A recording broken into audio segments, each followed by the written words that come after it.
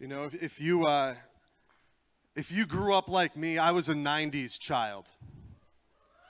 Yeah, come on.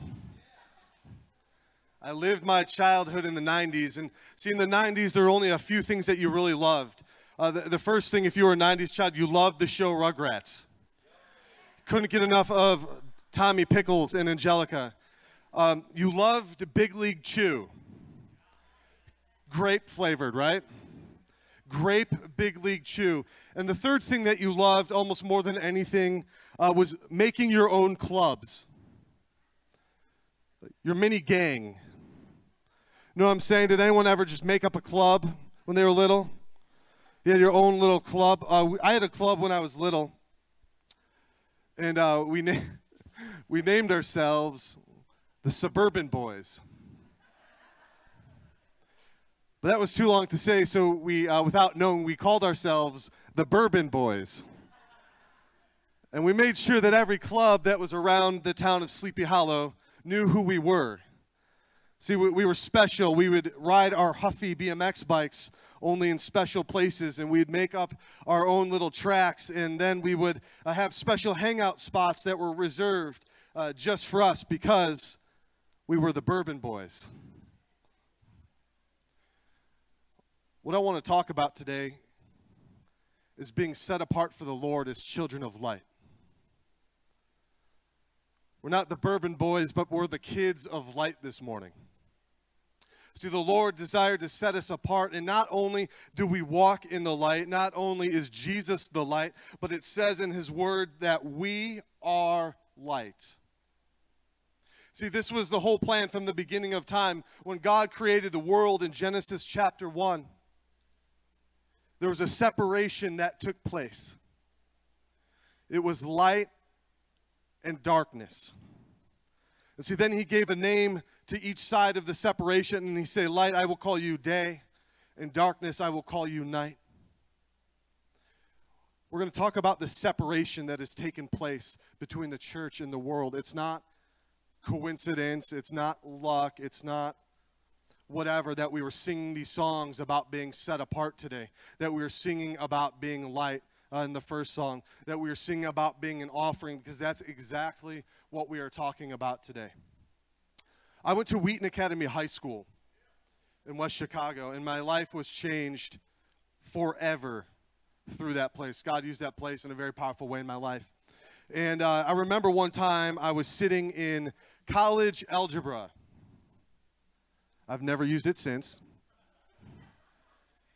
I was sitting in college algebra, and the professor of college algebra, his name was Dr. Lehman. And Dr. Lehman was probably in his high 70s, and he was one of those guys who wore a perfectly pressed shirt, perfectly creased slacks. His wife would actually pick out his outfit for him every morning. He was the definition of a cute old guy.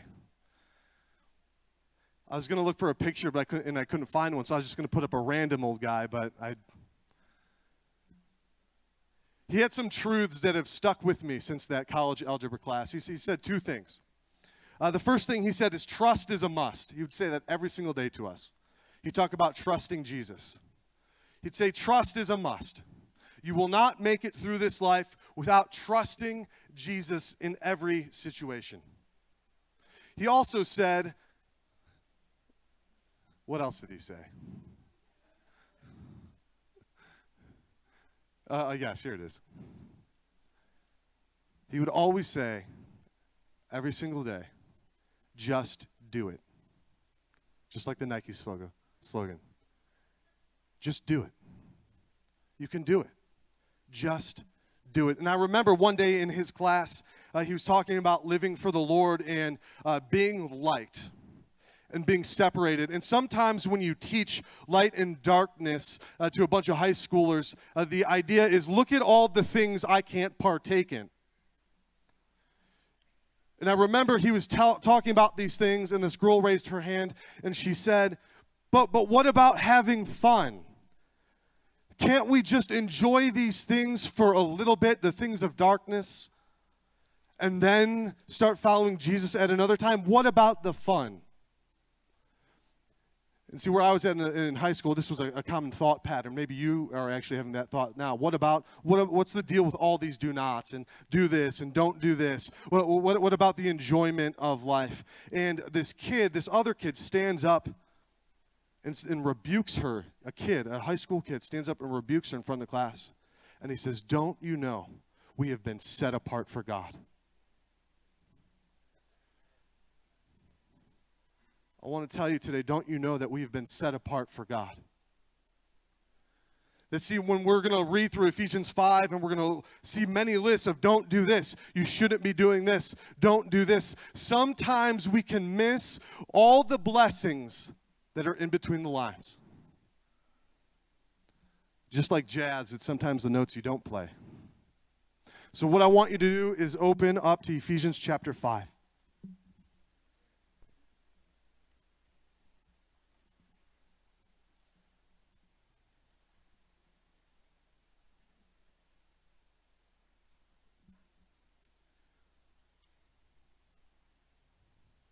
Being children of light. Here's the first blessing as a child of light. I'm going to give it to you right off the bat. That we are led by a loving Father.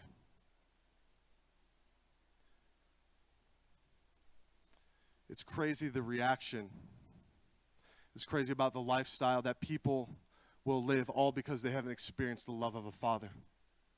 You don't know the depth and the length people will go to try to experience a love that was only meant through the love of a Father. And I'm telling you this morning, one of the blessings we get as being children of light is that we are led by a loving Father. Let's read that. It says, "Therefore, be imitators of God as beloved children, and walk in love, as Christ loved us and gave himself up for us as a fragrant offering and sacrifice to God." When it talks about being imitators of God, that's something that comes natural to children. You don't have to teach your child how to become an imitator of you. Parents, yes? They just start doing things that you do, both good and bad. Recently, I saw Louis when he walks around, he does this. And I'm like, Lord, I don't think I do that. But if I do, reveal it to me, God. He walks like he owns it. He's just on his tiptoes, chest out, swaying where he goes. So you see it in things like that. You also see it in fears. You wonder, why is my child afraid of this? He's never experienced this. And you can track it back to a fear that you have demonstrated at one time. It's in a child's DNA to be like their parents, to be imitators of their parents. I know a man very closely who was separated. His dad left when he was 2 years old. He didn't see his dad for 48 years. And a couple years ago, he got reconnected with his dad, and I got to be there as I watched these two interact. And the older man, they're exactly alike. They both told stories with the same vocal inflections, yet they never knew each other. The same pace in which they talked, their same type of humor was the same. Though he hadn't seen him in 50 years, he never grew up around him. Why? Because it is in our DNA to be like our parents. See, we are children of light. In John 8, it says that Jesus is the light. He says, I am the light of the world. In James chapter 1, it refers to the Father as the Father of lights, and we walk in the same DNA as our Father when we come into Christ. Listen, we don't have to try to be a light when we are in Jesus. We don't have to work really hard. We don't have to try to gather enough energy up to be able to let off light. It is literally who we are, the way God designed us to be when we are in Jesus Christ. It comes out of our relationship and our bond with the Father. We are a light. If you noticed in the second verse, it talks about this. It says, as Christ loved us and gave himself up for us, a fragrant offering and sacrifice to God. Did you know this is the first time we hear this fragrant sacrifice is when Noah got off his boat. Noah gets off and he offers some of the animals that he has as a burnt offering to God, and it says that it was a pleasing aroma. And I want you to think about that just for a second, because not only is Jesus referred to as that, but that is what our lives become. And you take Noah in Genesis 8 offering this burnt offering. This is all he had. He just watched the entire earth get destroyed. He watched his brothers and his sisters fall to the left and to the right. And after going through literally a storm, he offers a sacrifice to God. And it's a pleasing aroma to him. As children of light, our lives need to be a sacrifice to God. That when he looks upon his children, we are a pleasing aroma to him, just as his son Jesus was. We are led by a loving Father, one who wants to lead you tenderly. He's not going to leave you off to your own, to wander around. He wants to lead you like a father leads a child. See, this is something the rest of the world, we're going to get into verse 8 in just a bit, and we're going to see the difference between light and darkness. But this is not something the rest of the world gets the benefit of.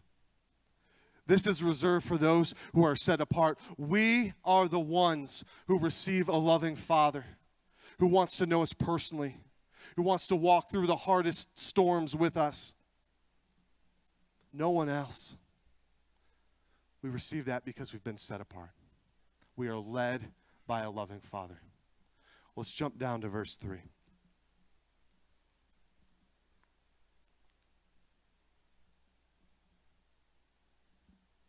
It says, "But sexual immorality and all impurity or covetousness must not even be named among you, as is proper among saints.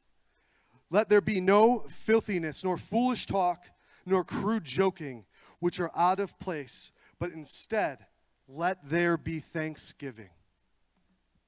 See, this is the part where we start to get to the list of do not do these. This should have no part of you. And to our minds, it does make sense that if I'm a child of somebody, that if I bear the seal, if I bear the last name of that seal, I come into line with what that family stands for. And these shouldn't be named among us. All of these things that were just listed out in verse 3 and 4, it's talking about sexual immorality. When he says idolatry, idolatry is another word for adultery against God. It says in the NIV that not even a hint. What we just talked about before being an offering to the Lord, because even if there was a hint or a blemish on the animal, it was not to be used as an offering.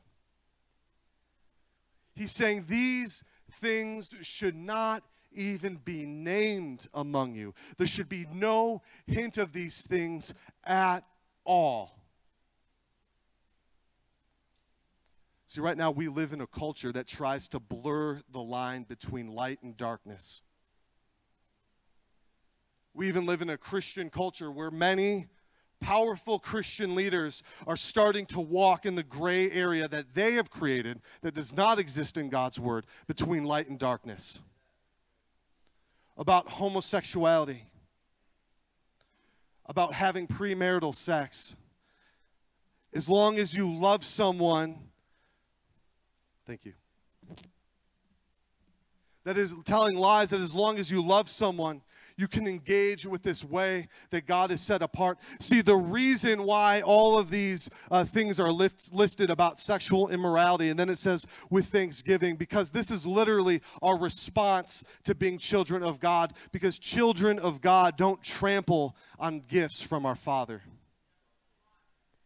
We don't trample on them. We are thankful for them. What he's saying is, listen up, church. Sex is a gift. Don't trample on it. Don't misuse it, because you have a loving Father who gave this to you. If you are not married, you should not be having sex according to God's word. If you are married, you should be having a lot of sex according to God's word. I don't feel embarrassed to tell you that. because it is a gift from God. He's saying, don't trample on good gifts from the Father. If my dad was to give me a bike, something that I really wanted, something that I really desired, and I took that bike and I literally, has anyone ever ghost rode a bike where you just jump off it and you let it go wherever?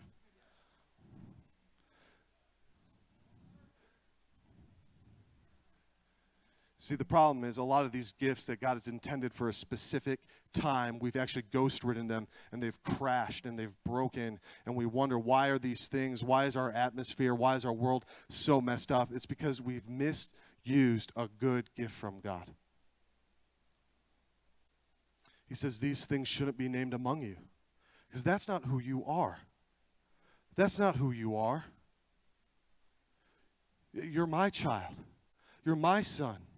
You're my daughter. This is the way that we walk. Don't walk in sexual immorality. Don't be crude about how you joke about the gift that I've given you. Use it properly, and I promise you, it will bring enjoyment and satisfaction and such an act of worship to your life when you use it properly, because it's a gift from me.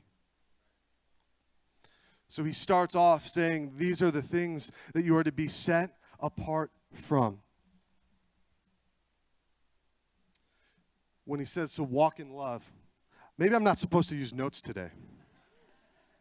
Maybe I'm just going to go for it. Is that all right? We'll just leave them on the ground. No, let's just leave them there.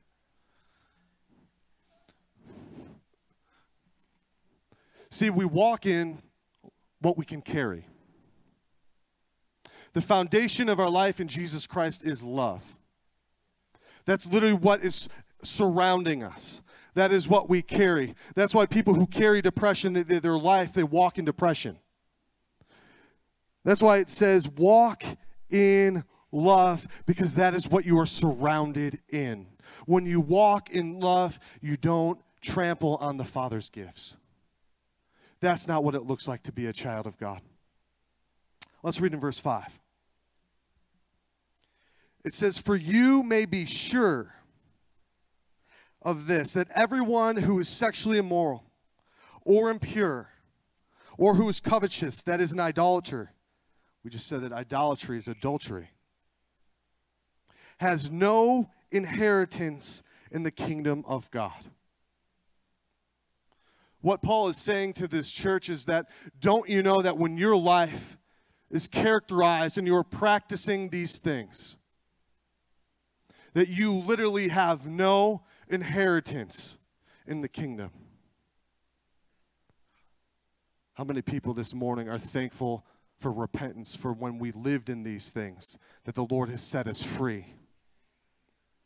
He's saying if you continue on in these things, he says it in the same way in Galatians, if you continue on in these things, it's evident that you are not a child of light, because children of light don't walk in darkness. The conclusion that he comes to is that if you are living in this way, if you are perpetuating sexual sin, that you are not a child of light, because they don't go together. They don't match up. This isn't the seal that the Father has placed upon you. There is a separation from light and from darkness. He says you have no inheritance. But hey, what's the good news? For those of us who walk in the light, there is an inheritance for us. Did you know that we've been given an inheritance? It's not just don't do this, definitely don't do this. It's the fact that God himself has given us an inheritance, and it is him. He's our inheritance. We see with the tribe of Levi, with the Levites, that he says that they will have no portion in the land, for I am their inheritance. My presence is what they get. We are a kingdom of priests. Our inheritance is the Lord. And I want to encourage you today to guard that inheritance, because the enemy wants to get you to settle for something less. See, he can't have any part of it. The enemy doesn't have any part of the inheritance of God. So what he tries to do is to get our focus off of Jesus Christ and back on ourselves so we can settle for worldly and earthly pleasure so we can forfeit our inheritance. Because inheritance isn't for just when we die. Inheritance isn't just when our bodies are laid in the ground and we go to heaven. Inheritance starts now. We receive his presence now. That's why John 17:3 says, eternal life is this. It is to know him. See, we've been given a deposit. The enemy wants us to lose our deposit. How does that happen? How does the enemy try to steal away the deposit of the inheritance that we've been given?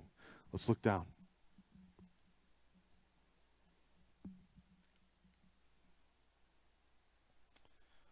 Look at verse 6.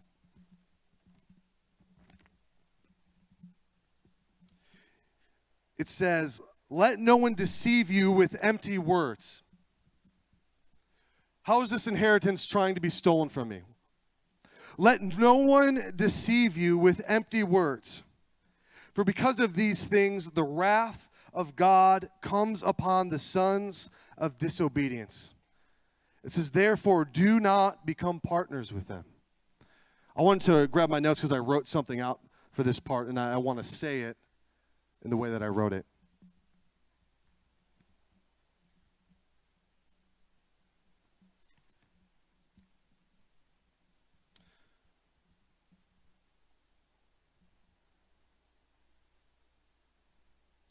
It says, let no one deceive you with empty words. What kind of empty words? Well, it's referring to the verses that were just laid out. What it's referring to is the empty words of people saying, you can live however you want. It's referring to the empty words of people saying, you can choose whatever sin, live in any condition, because grace, the grace of God is big enough. Sometimes this is referred to as hyper grace. I want you to hear me. I am all for the grace of God. The grace of God is one of the most beautiful gifts that he's given us. That he's saying, hey, you don't deserve this, but I'm giving this to you. I'm giving you forgiveness. It is such a beautiful thing. And what Paul says through verse 6 is that people are actually cheapening the gift of grace. They are cheapening it through what they are teaching. And I want to just say something about hyper grace real quick. The conclusion of hyper grace teaching is that we are not bound by Jesus' teaching, even as we are not under the law, that believers are not responsible for their sin, and that anyone who disagrees is pharisaical or a legalist.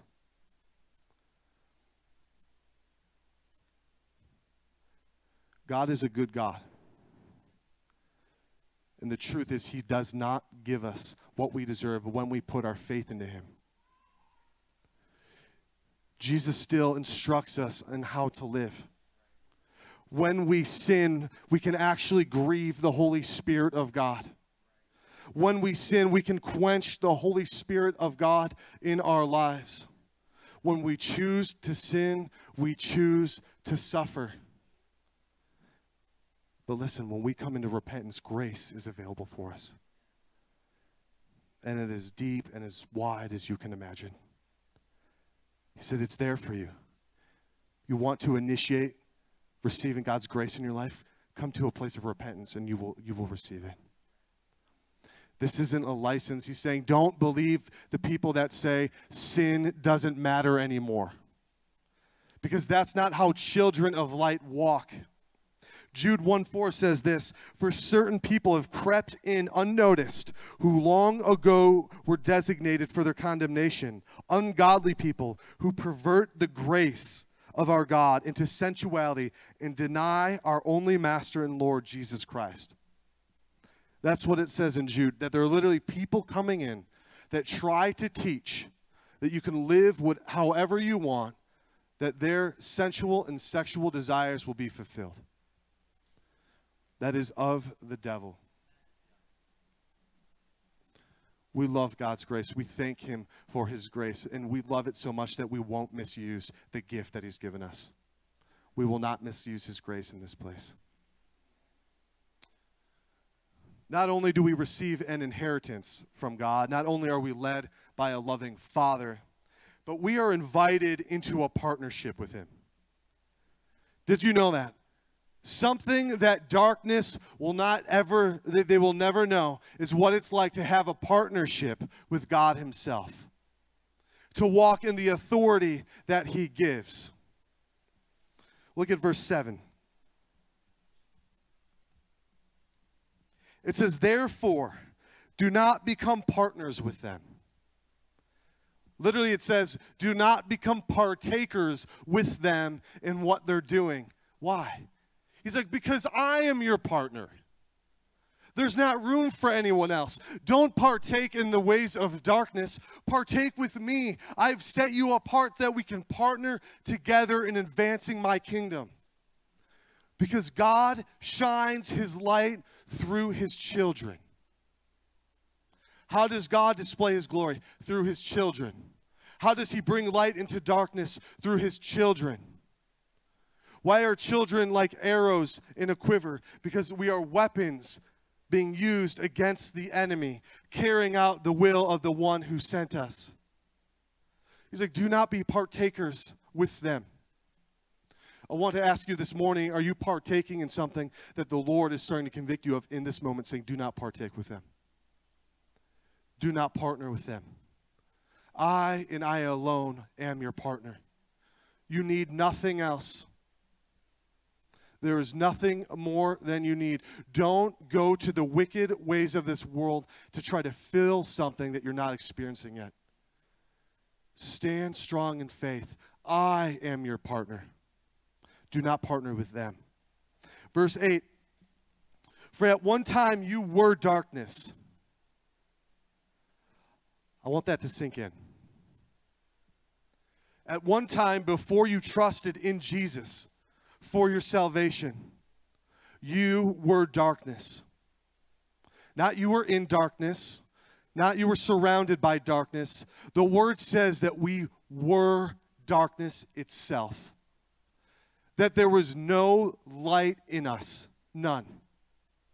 There was nothing we could do to try to gain God's favor. There weren't enough actions or works that could be done. There weren't enough sacrifices that we could bring because there was no light in us. And before Jesus, we were darkness.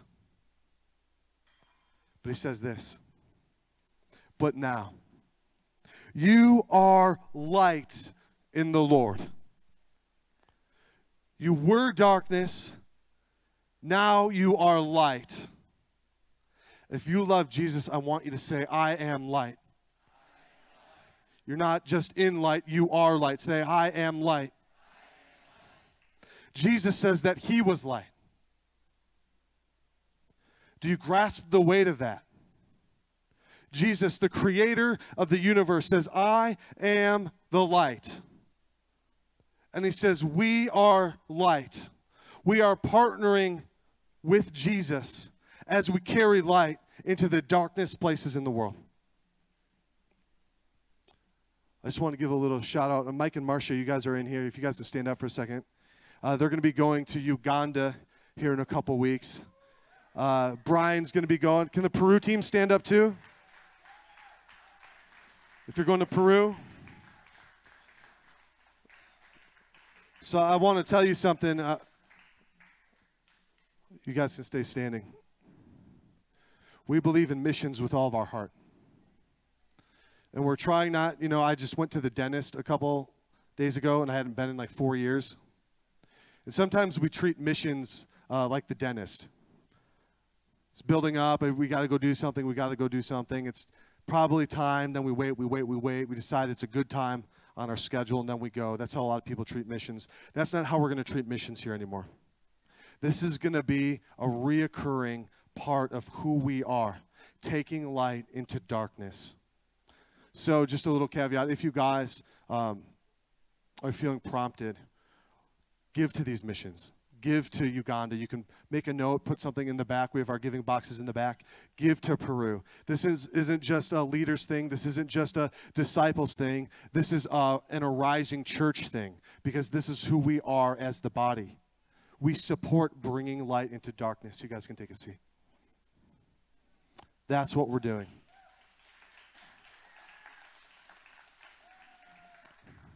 We do that in Crystal Lake.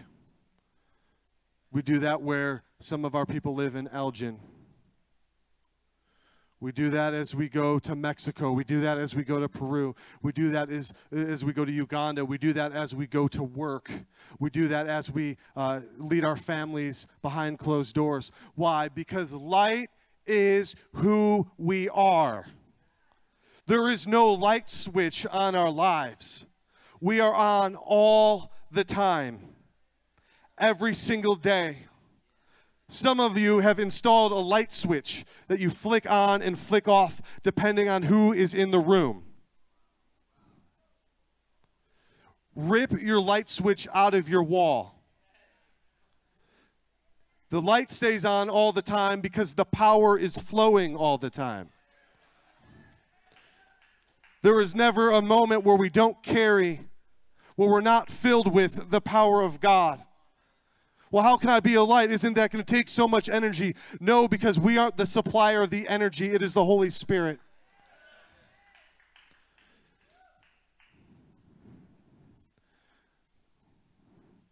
See, that's why someone like Noah,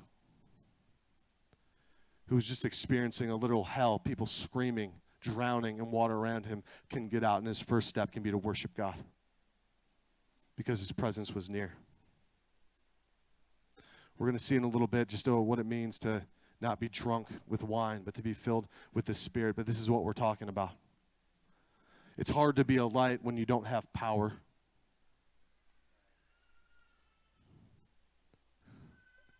The Lord says, I'll give my power freely.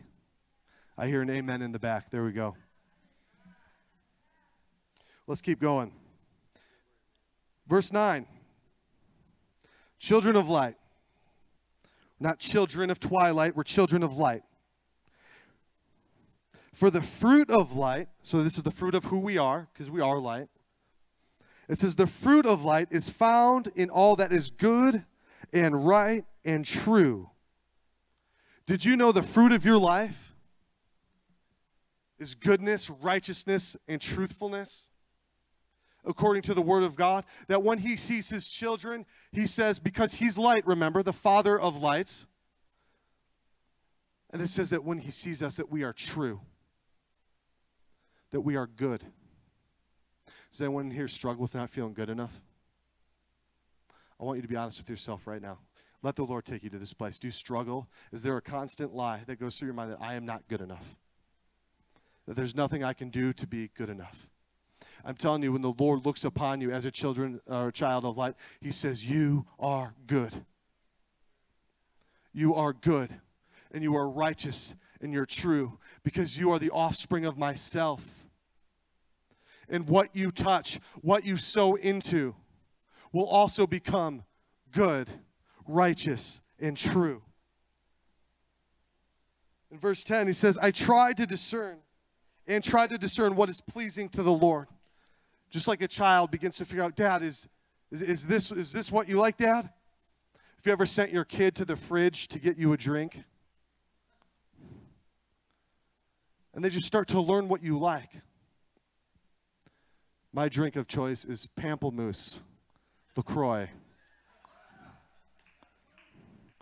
Can't go wrong with the moose. And I tell you, as my sons come around me and I ask them, hey, can you get me a Pamplemousse? They know exactly what I'm talking about. Because they know my heart. Go on, who else loves Pamplemousse in here? Don't be shy, yeah. How many people just hate LaCroix with all their, yeah? Okay. You know, a house divided against itself will not stand, but okay.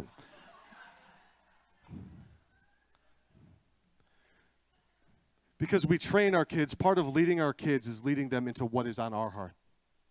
That's why you set up a family vision. Because we train and we lead our kids into what the Lord has placed on our heart. That's why we're intentional. See, we lead our families intentionally because we have a God and a Father who leads us intentionally. So just try to discern. Just try to discern what is pleasing to the Lord. You won't get it right all the time.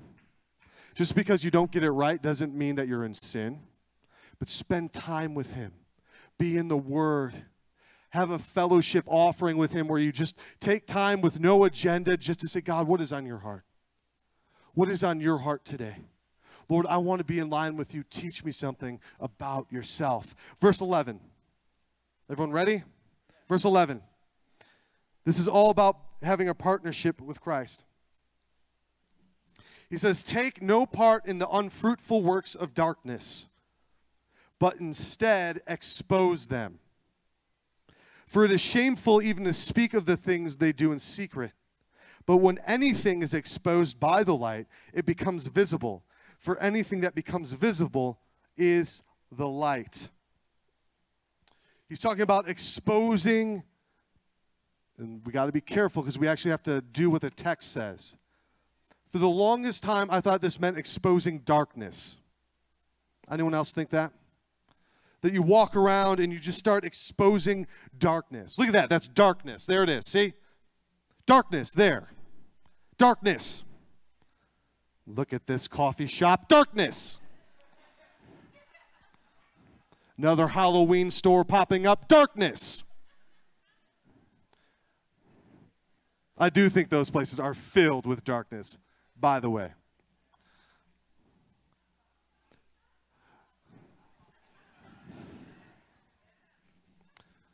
When people choose to make coffee their God, darkness. I'm tired in the morning. I could either pray or enjoy this hot bean water because that will just make me feel good about today. Love me some bean water, darkness.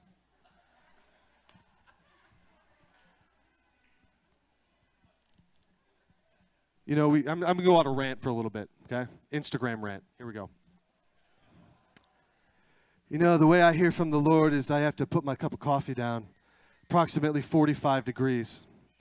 Then I open my Bible up to my favorite psalm, and I make sure that in the picture there's a bunch of writing so people know I've been here before.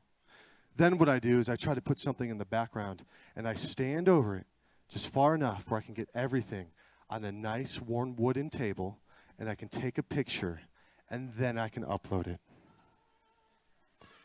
But listen, if I don't get that degree right, my day is off with the Lord.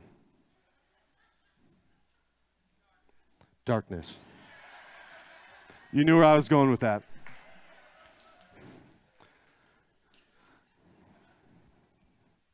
Some of the best times I've ever had with the Lord were being crammed in a minivan with some of my closest brothers. Listen, you don't have to set the stage for the Spirit to come. Okay? You don't have to come to him with a broken and contrite heart. He will show up every single time. Okay? We don't have to settle for anything less. We don't have to settle for hype. We don't have to settle for imitations. We don't have to settle for fog machines, confetti cannons, lights, camera, whatever. Broken and contrite hearts, that's what pleases the Lord. Okay? Let's keep on going about this darkness. So sometimes our mentality is, I'm just going to, if I ever see darkness, someone who's not saved. Because remember, it just said that when you're not saved, when you don't follow Jesus Christ, you're darkness. Right? Remember, it just said that? It's not walking around saying, darkness, darkness, darkness, darkness, dark. Let's see what it says. It says, take no part in the unfruitful works of darkness, but instead expose them. That we're actually exposing not the darkness itself, because that just happens because we're light. That we don't even have to take the time to think about that. That's just going to happen. But it's exposing the unfruitful deeds of darkness. That as situations are getting played out, and when we talk about exposing, it's actually a sense of rebuking or reproving or proving why that fruit is wrong. See, it's not the darkness itself. This is the fruit of what's happening. Darkness will stir up all kinds of self-help formulas that never work. We expose those through the light. This is what darkness does, and I'm going to talk about the rest of Ephesians 6 next week. I was with a friend. His name's Jerry LaShure. He's a pastor in Aurora. And we were talking about this concept that there's literally either Christ-centeredness or self-centeredness in your life. You can only pick two. Or you can only pick one of those two. Darkness. You can only pick one. The enemy is always going to try to push you into a place of self-centeredness, while Christ will use discipline, other people to move you to a place of Christ-centeredness. That everything we see is Christ-centered, that our perspective literally changes. And what we're doing when we're exposing unfruitful deeds of darkness, we are helping people become less self-centered and more Christ-centered. We're helping perspectives change. When someone has been trying something over and over and over to get a result, you know, whether it's in a dating relationship. You know, a lot of people, just as a little side note, a lot of people in here are dating or beginning to date, and they say, well, how do we, what do we do? How far is too far? We were just talking about sexual sin, right? Your mindset in a dating relationship needs to be, how can I leave this person more holy and set apart than when I came in? That's it. Is this person more holy and set apart unto the Lord because of our relationship? That's where you draw the line. It's holiness. I promise you, if you are in a dating relationship and boundaries are always being pushed, even after you get married, those boundaries are going to be pushed, but in a different way. A man who cannot keep his hands and thoughts to himself as he's dating a woman will not keep his hands and his thoughts to that woman when he's married. The Lord's saying, don't trample on this gift, because when you trample on the gifts that I give you, it's going to set you up for a harder future. I give you these gifts because I love you, and I want you to walk in the light because you are light. You walk in what you carry. Have nothing to do with ungodly deeds of darkness. Expose these deeds. Expose. There's no fruit in that. So you tried this again and again and again, and you got to the same place every single time. It's unfruitful because the deed was done in darkness. That's not a deed of light. We expose the deeds. The darkness will be exposed because of just who we are. Does that make sense? All right. Therefore it says in verse 14, awake, O sleeper, and arise from the dead, and Christ will shine on you. This little part right here is made up of a few different scriptures, but it's actually not something that's directly quoted from the Old Testament or the Tanakh. People, as they research it, they think this is a hymn that was written in the early church through the Essenes. They wrote a hymn saying, awake, O sleeper, and rise from the dead, and Christ will shine on you. We're still talking about partnership. It says, look carefully then how you walk. So remember, if our mindset is, I'm missing out on all these things, it's going to just seem like another list of things I have to do to look carefully at how I walk. The principle that we sometimes miss with that is that because of our partnership with God, being children of light, we can actually see what other people can't. Did you know as a child of light, you can actually see what other people cannot see? And he's saying one of the benefits of this is being able to watch where you walk. If you are darkness and living in darkness, you have no perspective on how to watch where you're walking. But see, children of light have the joy of being able to see things differently. That we're able to receive wisdom in a different way. Look at this in verse 15. Not as unwise, but as wise. Because we can see where we can walk in wisdom. Darkness cannot. Making the best use of your time. Anyone convicted? Making the best use of your time because the days are evil. It says, therefore, do not be foolish, but understand the will of the Lord, what the will of the Lord is. Not only do we get to walk in wisdom because we can see, but we can have a vision that other people can't have. Do you see that? Because we walk in light, we are able to see what the will of the Lord is. That we have wisdom that the earthly wisdom can't touch. That we have vision that earthly vision cannot touch. What else do we have? It says, and do not get drunk with wine, for that is debauchery, but be filled with the Holy Spirit. We have wisdom, we have vision. Here it is, we have a provision through the Holy Spirit that other people don't have. See, when other people talk about growing their capacity in leadership, they will run into a wall every time. We have a provision that other people don't have, and it is through the power of the Holy Spirit. We teach baptism with the Holy Spirit, something that happens after conversion without apology at this church. That is what the scriptures teach. That is what we teach. That the Holy Spirit wants to fill you with power. He wants to give you the provision so that you can move in wisdom, catch onto the vision of the Lord, and be able to accomplish your partnership in that vision with Him. Through the power of the Holy Spirit, not with our own power. It says, addressing one another in psalms and hymns and spiritual songs, singing and making melodies to the Lord with your heart, giving thanks always and for everything to God the Father in the name of the Lord Jesus Christ, submitting to one another out of a reverence for Christ. You see, I'm going to not only give you wisdom and vision and provision, but I'm going to give you encouragement through the body. That when we see each other, are we encouraging each other in the ways of the Lord? Like we talked about last time, building unity by being intentional with the time that we have with one another.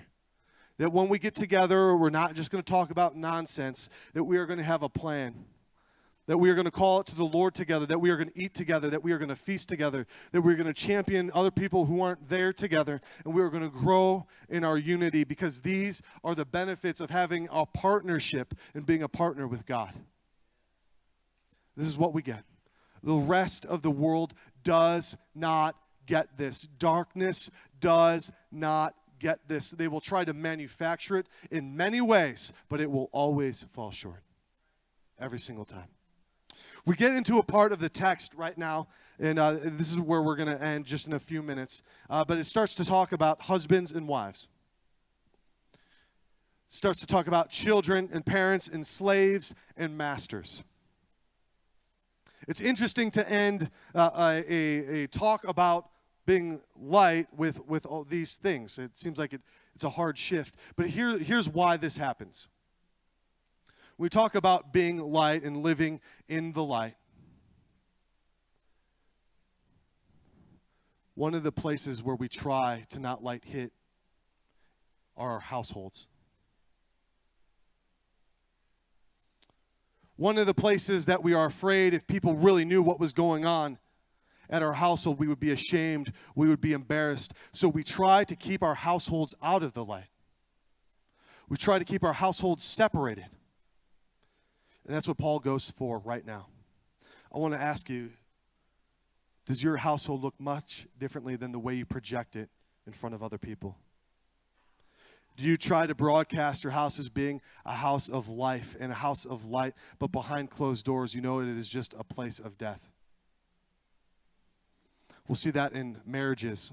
That's why you'll have friends that you think they have a happy marriage after 10 years, and then all of a sudden they file for divorce. I never knew what was going on. Things were not brought into the light. Paul is ending this part about living as light with talking about the household, because that's where people often try to keep the light from. Does that make sense? It all goes together. Let's read. We see four things.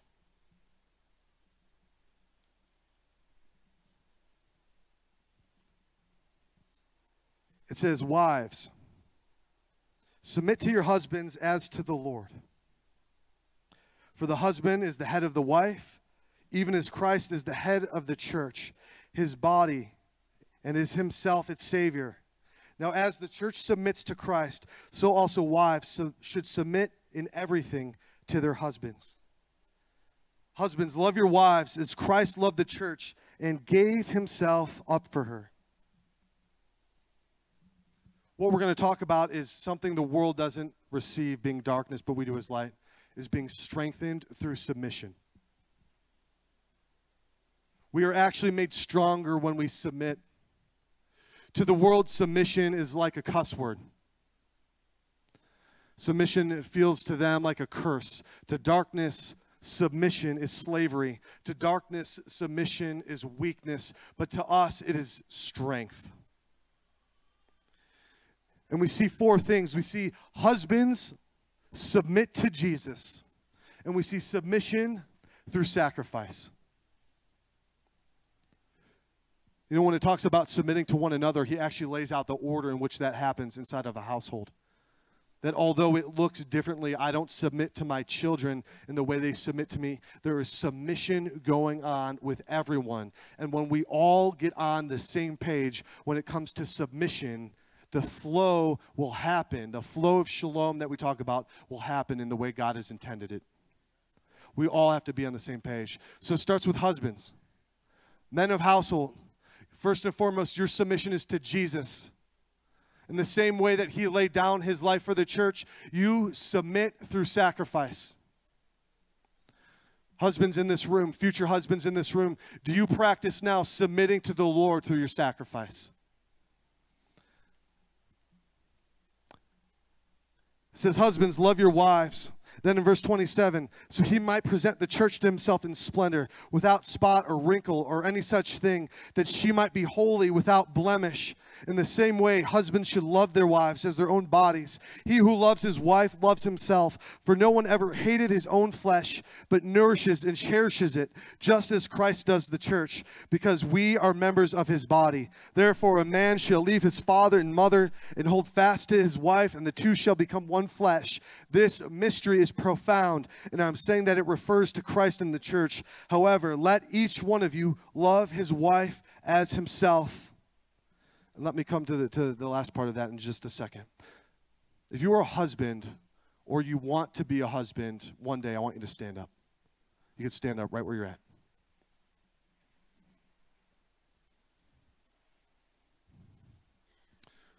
We are given instruction through the words, and I want you to repeat this so that it gets driven into your heart. I will love my wife. And I want you to say it like a strong man of God. I will love my wife as Christ sacrificially loved the church. I will sanctify her and rejuvenate her through the washing of water with the word. I will present her without spot or wrinkle, that she might be holy and without blemish. Come on, say it loud and proud. I will love her as my own body and be joined to her and her alone. Amen. You can take a seat. See, the way that we submit to Christ through sacrifice is played out through our marriage. The way we express our sacrifice to God is through our marriage. This is what it says. So we're all in submission. Men in submission to Jesus, which is the head. Now wives submitting to husbands. And how do they do that? Through respect. It says in verse 33, and let the wife see that she respects her husband. That's the way she submits. So we see that the husband submits to Christ, and the way submission looks is through sacrifice, and it goes through the list. And then it says, wives, respect your husbands. If you want to submit to the Lord, wives, respect your husbands. It doesn't mean you will always agree. It doesn't mean that you won't clash. It doesn't mean that he might even tell you things to do that are against God's word. You are still called to respect. I promise you, let the Holy Spirit do his job of conviction. We have seen many marriages change in this church because husband and wife were willing to submit themselves to Christ in the way his word asks. Marriages change. You might feel like your marriage is in a hopeless spot right now. I guarantee you this thing. I promise. Husbands, if you sacrifice And if you submit to Jesus through sacrifice, through what we just read about, and wives, if you respect your husbands in submission to Christ, like we just read about, your marriage will be restored. 100%. I have no doubt in my mind. So Paul's talking about the household. He's like, let light shine everywhere, especially in your household, where people try to hide things. We come up to people, how are things going? How's marriage? Rarely do you hear it is terribly awful, we can't stand each other. Rarely do we hear that. Most often it's great, brother. Things have refining ourselves. You know, marriage is just like a mirror for selfishness. It's been so good. Come on. That line came a little too quickly out of my mouth. I can promise you that. But listen, when we start living as light together with other people that are light, that's where healing happens. That's where restoration happens. That's where God moves in ways we didn't think he could move, when we come together in unity as light. So now he starts talking about children to parents. He's saying it's the whole household. Husbands, wives, children to parents, it says. Children, obey your parents in the Lord, for this is right. Honor your father and mother. This is the first commandment with a promise, that it may go well with you, and that you may live long in the land. Fathers, do not provoke your children to anger, but bring them up in the discipline and instruction of the Lord. Children, how do you submit to the Lord? It's through submitting, through obedience and honor to your parents. If you are a child in here, the way you submit in this season is through obedience and honor to your parents. And this submission comes with a blessing. And it's that you will live long life. That it will go well for you. Why? How does that work? Because when we raise up children who are submissive and obedient to the father and to the mother, that when they grow old, they are going to know that there is a blessing that comes when I'm submissive, obedient, and I honor my heavenly Father. And when they walk in that way of life, they are going to live the abundant life that Jesus came to bring. That's why we do it. That's why we don't shy away from discipline. Because we want them to see that this is worth it. This is worth it. Then he goes to the last part of the household. I'm going to jump down to this, to slaves and masters. See, a lot of times when the scripture's broken up and we see different headings, we take from the text something that's not there. He's talking about the whole household. Many households, did you know it said that up to 1/3 of Ephesus were bondservants or slaves? Up to 1/3, they were an integral part of a household. They would do work around the property, and they were treated as though family members, although they didn't have the same rights as a typical citizen. Paul says even though that they don't have the same rights as a typical citizen, they have the same rights in the kingdom of heaven. So treat them as so. Let's read that. He says, bondservants or slaves, obey your earthly master with fear and trembling, with a sincere heart. Focus on that part.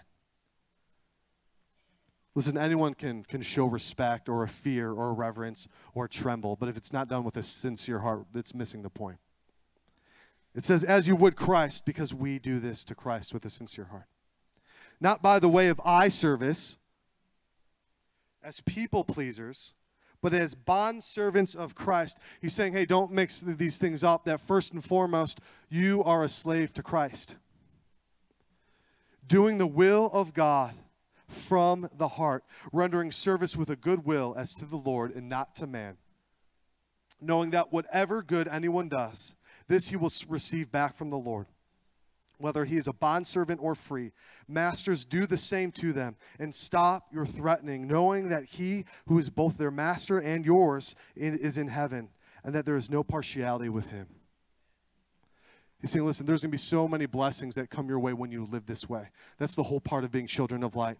He's like, because of your last name, because of the seal that has been put upon you, there are blessings coming for you. And he ends with the household, because the whole point is that we are all wives as the bride of Christ. We are all children to the Father of lights. We are all slaves in Jesus Christ, and there has to be light that is shown on every aspect of our lives, because that is who we are. So I want to ask you just a simple question, child of light. Is there anything that you've been trying to keep in darkness? Have you been partnering with darkness in any way that the Lord has been convicting you, saying, don't do this? This isn't who you are. You are a child of light. So I just want to invite you to stand.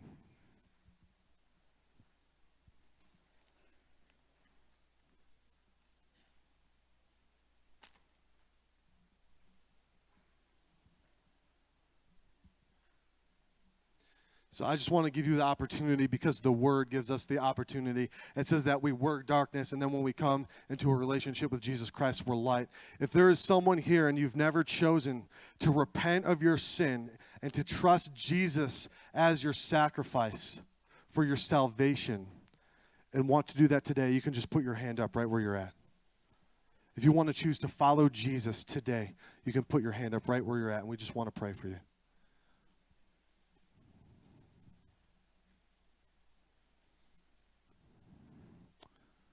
Amen. You can put it up real high. Amen. There's a sister back here. If you guys just want to lay hands on that sister, we're going to pray for her.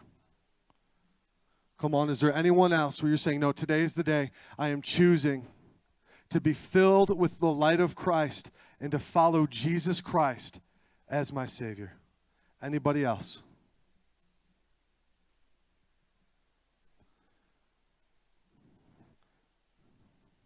Right here.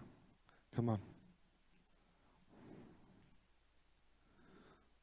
Salvation is happening in this moment. People are going from darkness to light in this moment right now.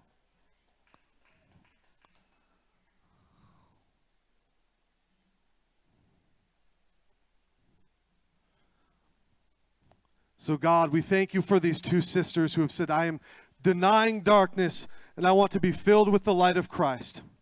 Lord, I pray in this moment that they would receive your forgiveness, Lord, as they come to you, bringing the darkness that they once were. God, we thank you that in Jesus the separation has been broken, that we are no longer separated from you, that we are no longer living in the dark, God, but that you are going to fill us with your light. And so, God, I pray that you would fill these two sisters with your Holy Spirit right now. Jesus, baptize them with your power. Fill them with a love and with a joy that they have never known, God.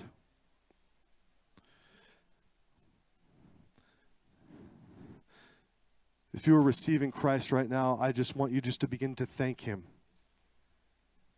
Just begin to thank him for calling you a daughter. Just begin to thank him from setting you free from darkness.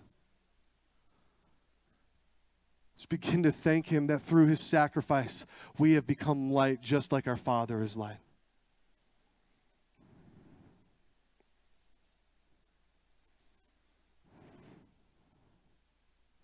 God, we thank you for what you're doing in this place. God, we thank you that souls are being restored and revived right now as we pray. Jesus, fill us up. We don't need to be filled with anything because nothing will satisfy. We don't need to be filled with wine. We don't need to be filled with media. God, we just need to be filled with your Holy Spirit. Jesus, empower us as you empower your children as we live as the light this week. In Jesus' name we pray. Amen.